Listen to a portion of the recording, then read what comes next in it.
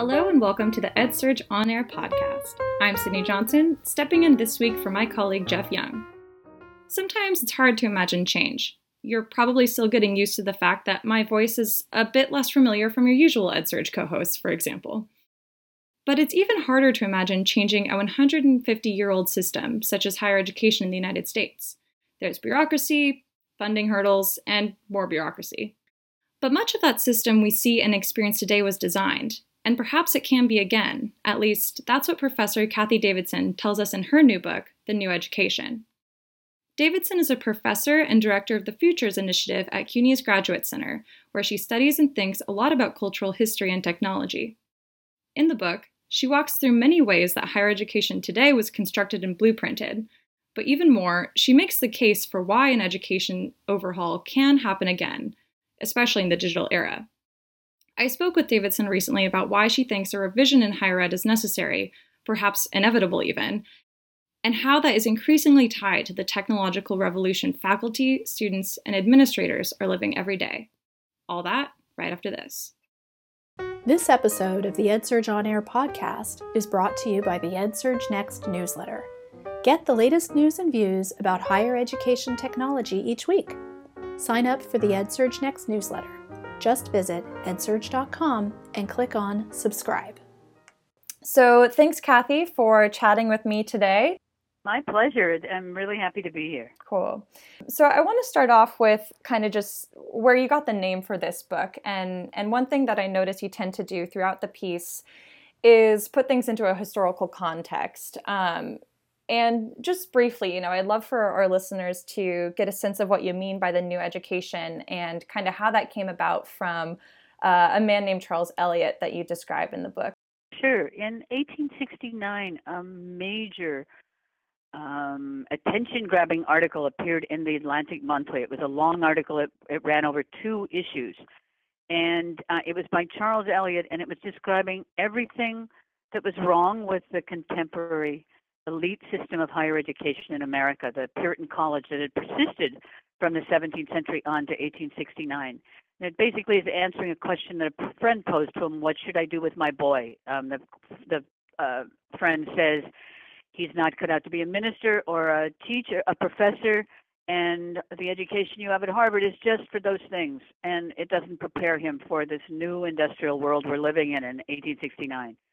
Well, that essay was called The New Education, and it was a manifesto, and it was so important that Harvard, which was going through a tumult at the time, hired this young man. He was only 34, Charles Eliot, the author of this essay, a young chemistry professor at MIT at the time, Harvard graduate who's teaching at MIT at the time, to be president of Harvard University. He's the youngest president in Harvard's history, and he stayed the longest. He was president for 40 years. And during that time, he worked with many other of his peers on turning the Puritan College into the modern American research university. And if I list all the things that they either came up with or used in this new system, I wouldn't have to define a single one because they're everything we have today: professional schools, graduate schools, majors, minors, distribution requirements, admissions exams, selectivity. But why now again? And, this moment in technological innovation, why do you think, right now, makes us in need of this new education again? Well, as every high school student knows, what happened in the 19th century was industrialization, and that's never just technology. That changes all the relations of life. So urbanization, disruption of community, specialized jobs that were needed. If you raised a cow, I talk about the difference in agriculture between raising one cow and being part of the whole agribusiness, agricultural system. And you need meat packers, you need health inspectors, you need railroad engineers and railroad inspectors to ship the cattle. There's a whole world of people and new kinds of training for it. In 1999, April 22nd, 1999, the Mosaic 1.0 browser was made available to all of us. And suddenly anyone who had an idea could communicate that idea with anyone else in the world who had an internet connection.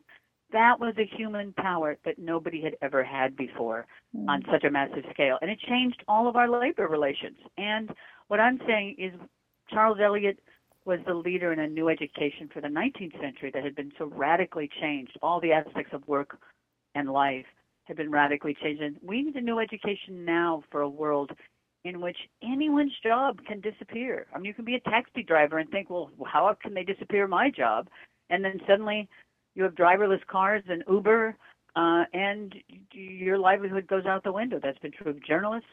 The law profession has changed. Almost every profession has been changed in very, very dramatic ways in the last 20 years. Some of them have disappeared, new ones have come into being, and all of them have been changed. Everything, how we interact with each other in social life has changed. Yeah.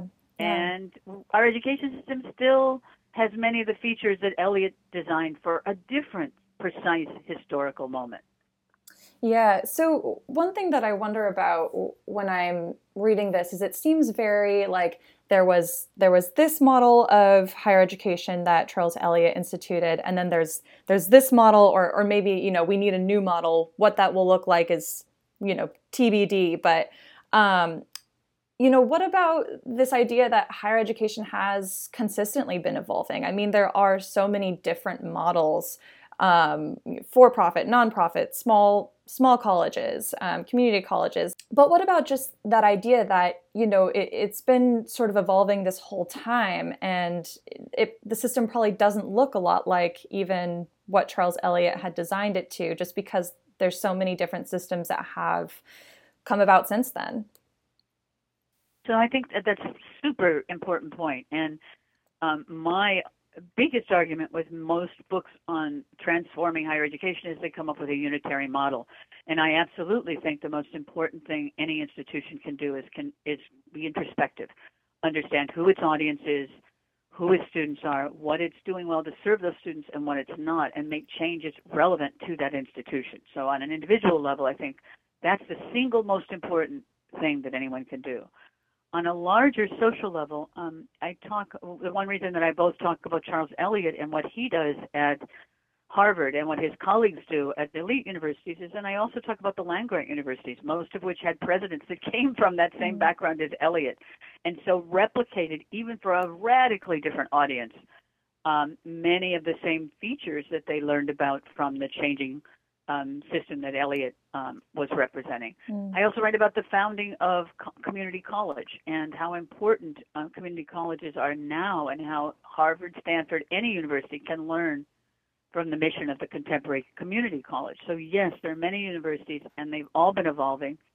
What has been slower to evolve are the hyperstructures under which universities exist, and I would say that the big ones are credentialing, accreditation, and grading. It's remarkable to me that every day it seems there's some new rating system in America, and one system will say Stanford and Harvard are number 1 and 2, and a place like where I teach now, like City University of New York, will be way at the bottom of the list, because we're not producing students who are making $1 million or who had perfect SAT scores. Then tomorrow another list comes out, and it's social mobility. Well, then 6 of CUNY schools, Baruch and several other schools, are in the top 10, and Harvard, Princeton is way at the bottom, because although it produces students whom have the highest income level when they leave, they also have the highest income level when they come in. What's important about that is that we somehow think we can make one size fits all in a ranking system. I mean, why should Baruch College and CUNY be even judged against Harvard? What is the logic of that? We live in a very complex society with many different ways of entry and many different skills that we all need. Why are SAT exams so important? Why do we have a ranking system that's partly based on the cumulative SATs of the students you select? Why is selectivity rather than inclusion what we consider important? Why is a major and how many classes and what kinds of classes you offer in a major the grounds for accreditation rather than flexibility and giving your students the ability to mix and match majors in a way that better suits the world we live in than many of the traditional majors that were designed, indeed, 40, 50, 60, 70, or 80 years ago.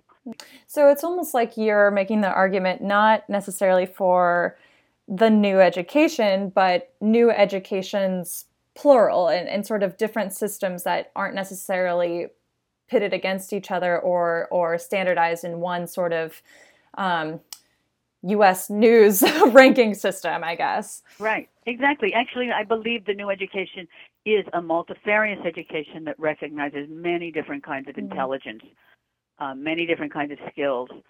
At one point, I talk about, I think I still have it in the book. I think it wasn't edited down, about being at a meeting where somebody said to me, "You're an education reformer, so am I. I'm going to take our four-year college, four-year university." This is a major top 10 university.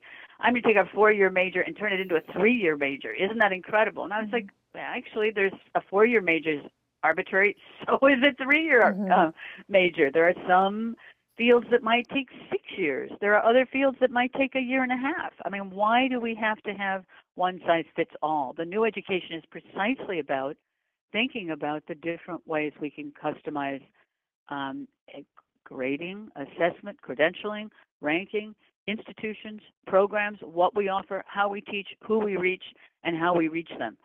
And customize that in ways that are relevant to put this, and here's the key part, that put the student rather than the credential at the center of the educational revolution.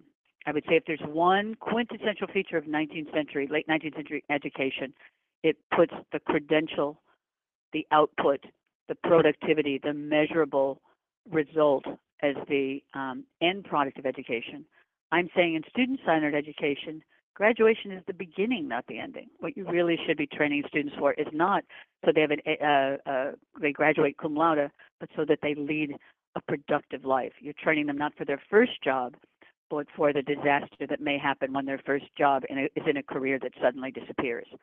Yeah, and that's a good transition to a part of the book that I really wanted to get into. And you talk a lot about technology and innovation and the new tools that students have, that professors have. I mean, you spend 2 chapters explicitly addressing this, but I think it's a theme that kind of appears throughout the book. And you speak to in one of these chapters about those who are turned off by technology and those who are, maybe overly excited. But for the people who are convinced at least that there's a use for technology in the classroom, maybe they're not thinking it's the answer, but they're willing to try, or they are trying. What advice do you have for these people who are trying to thread that needle? Thank you. That's a great question, and I actually give many, many workshops every year for people in that situation, not people who are the technophobes for whom anything having to do with technology is terrifying or horrible. They often mask their terror by saying it's bad. It makes you stupid, it makes you lonely, all of those kinds of things. And not for the people who say, oh, yeah, we're going to technologize everything. We're just going to put everything online and get rid of professors entirely. Maybe we get rid of students, too, have machines teaching machines. I like to talk to people who are inquisitive but haven't gotten there yet. And most of the things I do in my workshops have to do with, I use index cards and pencils. And I do interactive exercises with people, partly to make it clear that technology is never, any effective technology, any useful, important, effective technology is never a thing. It's a way of interacting. And the technology is merely a tool to a different kind of interacting.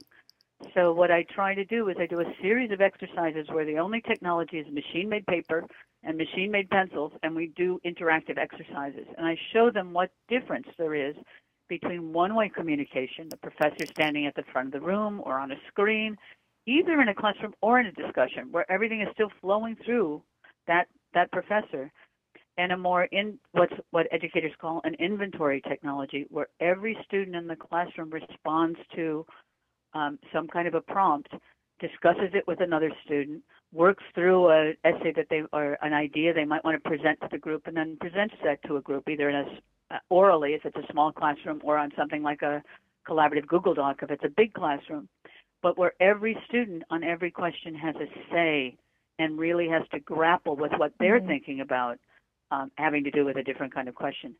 What's different about that is it rearranges the relationships of knowledge producer and knowledge consumer in the classroom. And the person that really has to learn that this works and that they're not being irresponsible or lazy. In fact, it tends to take every bit as much work, but it's a different relationship to power, is, of course, the professor. That's 101. That's how to do technology in the classroom 101. And we use things like, so we start with index cards, then we use things like a Google Doc to show people what a collaborative technology can do in your classroom and how students can have different voices. Then we use private websites and public websites, what you can do and what you can't do. A blog that's not used thoughtfully is every bit as stupid as a pop quiz that's not used thoughtfully. In other words, how to make this really about every student's learning and expressing themselves in the most important and cogent ways. It's also about learning what the terms of agreement are for any technology they use. I have my students do Google Docs, and then I have them write what they think are the terms of agreement for the technology they've just signed, and then signed on to, and then I have them go look at the terms of agreement for Google and make a comparison. So they're learning not only how to use technology, but how to think about technology critically, to think about the ways educational systems can sometimes give away their student privacy in proprietary technologies or even in open source technologies, and what those issues of privacy and security are, not just in their classroom, but in every aspect of their lives. Mm-hmm. I think there's still a couple other barriers here, right? Like you use the example of when you had the students come in and you gave them 90 seconds to write down an answer for who invented the printing press. And then you gave them a second chance where they could use devices, they could collaborate, and the answer changed. And that's a really interesting case, but I'm wondering, for a lot of different education settings, a couple of different barriers pop up. One, would students even have devices on them to do an activity like that? Two, would they have the skills to even know where to look? I mean, we talk about Wikipedia a lot, which I think a lot of people do know about, but I think that there's still a lot of digital training that needs to happen from the student end too. I think that this idea of millennials all being digital natives, a lot of people are talking about how, we can't make these assumptions about students, and, they might need just as much training as faculty. Which is exactly why I do that assignment, because if you just assume that your students know how to use technology, they're going to use it badly. We all do. We all are. I'm on the board of Mozilla, and we know this from our Mozilla users and many, many user studies. If you give people a tool, they'll often stick with that tool to the bitter end and not do updates. We all want it to come easily to us. So when I do things like the who invented the printing press, I'm doing it for many reasons, but two of the most important are, one, everyone first writes down Gutenberg. They just immediately write down Gutenberg, and then I often do a challenge where I say, okay, if you're sure you know the right answer, you wrote it down in 2 seconds, not 90, you wrote it down quickly. If you're sure that's the right answer, hand it in now and you've got an A for the class. Nobody ever hands in the card. As soon as I say that, it's like all the automatic responses that come with multiple choice testing. Gutenberg would be the right answer on any multiple choice test. Go out the window, and this whole other critical faculty comes to the fore. And I want that both in my classrooms and as they use technology. So then I say, use whatever devices you have. We know about 85% of students in college today have access at least to a cell phone. In fact, far more. I'm at a university. I do many projects with some of our community colleges where 70 to 80% of our students have income levels below $25,000 a year. This is in New York, the most expensive city in America. So these are people from way below the poverty line. Even those students often have access to cell phones, but not to any other kind of device. So I'm a big believer in sharing devices in a classroom, using whatever technology you have at hand, using the cheapest, freest, open technology you have. If all you have is one desktop, having students crowd around that desktop, there are many ways you can do it. And I often will say, so in the Gutenberg assignment, I'll say, who did invent the printing press? And if you start at Wikipedia, don't end there. Follow the sources. Wikipedia actually comes extremely well documented. Find out what you can find out about who put those answers in there. Why is it Bisheng? What happened in 11th century Korea? What is the Jinji? How did the printing press come through the entire Silk Road and was changed along the way and came to the West along with spices and mathematics and all kinds of things that we often take credit for in the West, but in fact were invented elsewhere. So they're learning about a new global network of knowledge. They're learning how to use technology. They're using how to collaborate on whatever technology is at hand. And they're learning to question their own answers. That the fast, and this, I did that experiment at Duke where my students all were, had perfect SAT scores. And went to the best kinds of public schools or private schools before they came to Duke. These were well-trained students.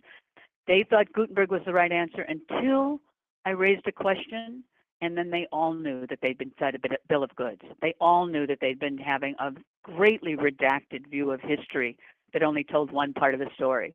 And that, to me, is the most important thing of technology, is we have, even on Wikipedia, which now the National Archives says is a valid source. So, it's long past the days when Wikipedia was suspicious. It still can be tampered with, it still can be hacked, but it still has a large degree of credibility.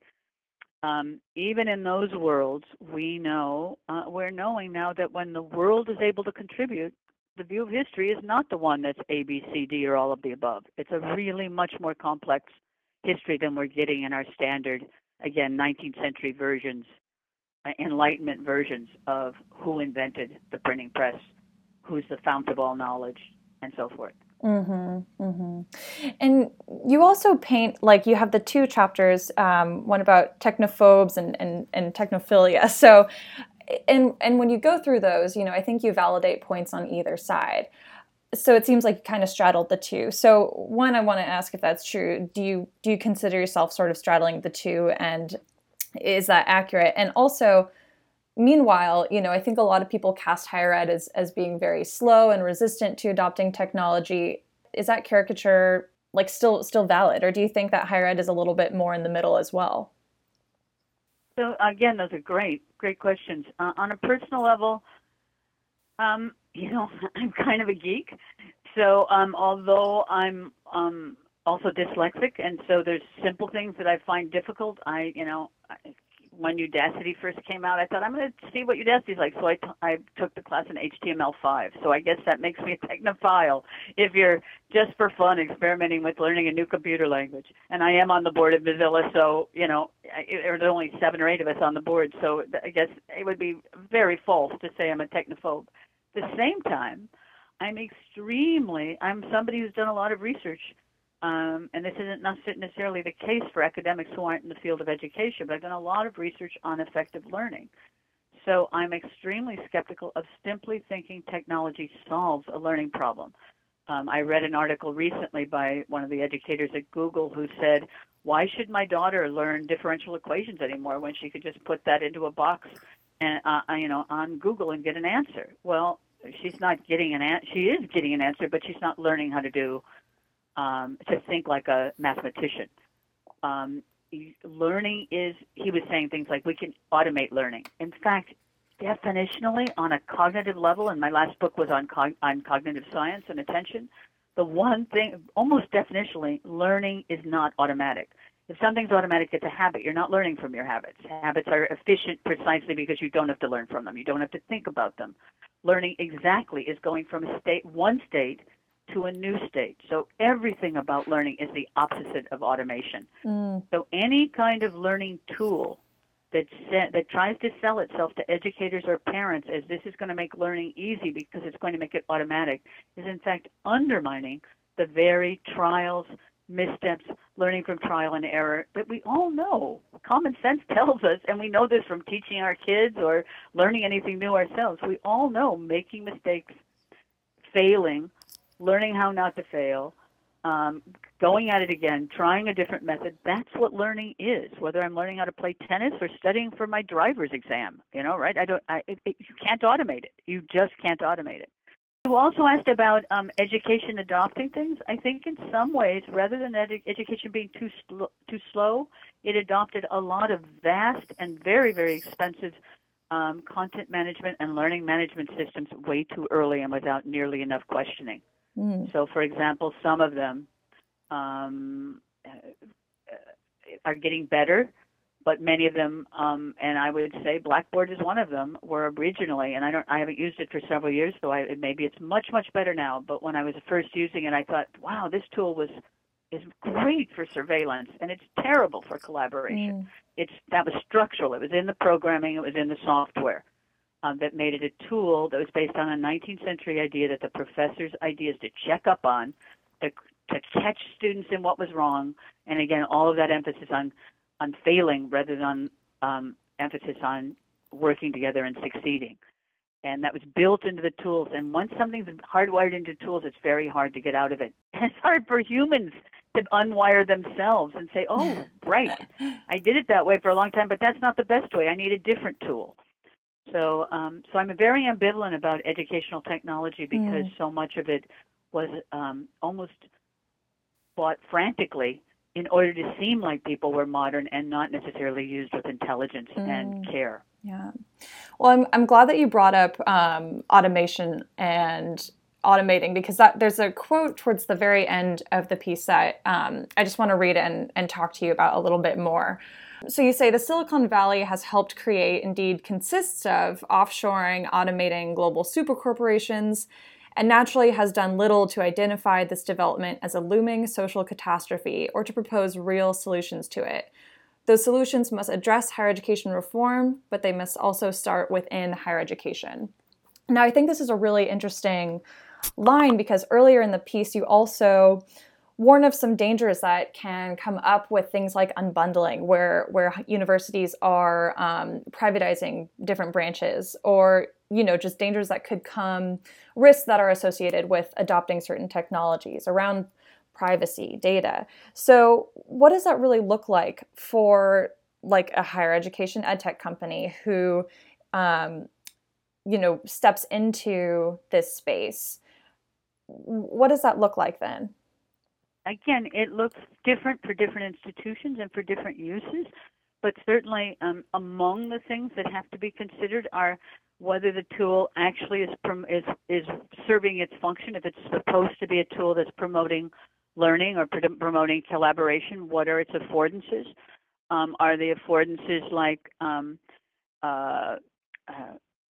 that also allow for exploitation? Who is profiting from the data that students are putting into that system? If it's a system that allows has user terms of agreement, such that the data about individual students is going into some massive corporate capitalist commercialized structure, so that my 7th grader is when they go onto their iPad to play a video game or do a search, they're getting a specially tailored commercial that's designed for them, which is different than a television commercial because the company making the commercial knows private information about the habits of that particular user before that user is old enough to be consenting, and they could be selling some kind of a product specifically designed for that user. I've heard the story about the talking Barbie doll. I don't know if it's apocryphal or not, where the Barbie doll actually asks questions of its of the child. What's your name? What's your middle name? What's your address? Where do you live? What's your phone number? And that, but if the child then says, "And what are the terms of service for this Barbie doll?" The Barbie doll shuts off. Now, that may be apocryphal, but it may be a metaphor rather than actually true. I have not investigated to see if that's a true story, but it's a good metaphor for the biggest ills of educational technology, which is exploiting rather than learning and teaching and helping. Mm-hmm. Well, what strikes me in this quote is how you say it must start within, that the companies must start within higher education. So, like, what do you mean by that? And is that something that could be risky for someone who's trying to preserve a liberal arts education? Oh, I don't necessarily mean the companies start within. The needs, the desires, the outlining of what would be a good product, what would be something that would facilitate actual learning, what the demands are. Higher education, I think it's very important that higher education take those things seriously, and it's not just be the IT people at a university that are making those decisions, that it be actually students and faculty that are involved in thinking through, is this a technology that works for us? What is our responsibility to and from this technology? How should it be deployed? and in what ways should be deployed. That's different than actually being responsible for making the technology. It's more being a responsible user. It's like getting a driver's license to take a car. You don't have to build the car, but you have to have, before you step into that car and could kill somebody with it or cause mayhem with it, you should be able to know that you have to know the rules of the road. You have to know what's the safety features of the car.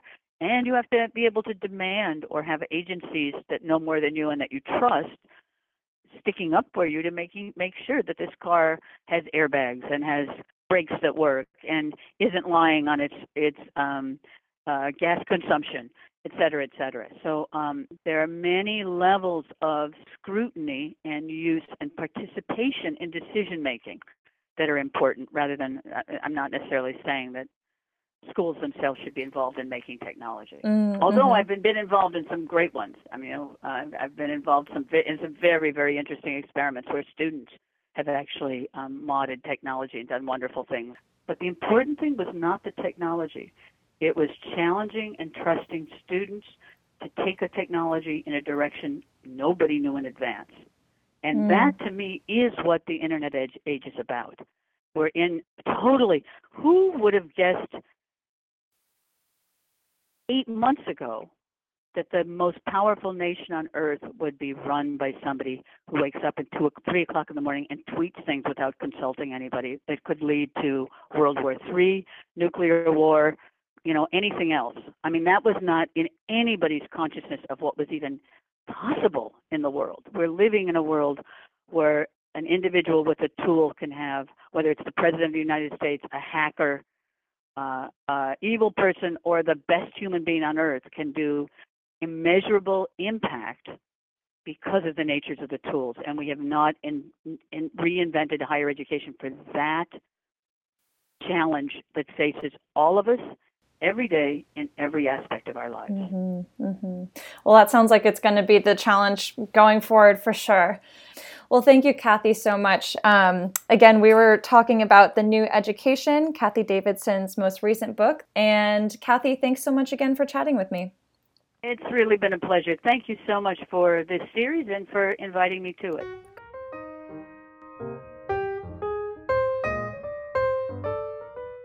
Thanks for listening to the EdSurge On Air podcast. Please follow us on iTunes, SoundCloud, or wherever you get your podcasts. And send suggestions about who you think we should hear from or other comments to feedback@edsurge.com. This episode is edited by me, Sydney Johnson, with the help of my colleague, Mary Jo Matta. Please join us next week for another conversation on the future of education. Thanks for listening.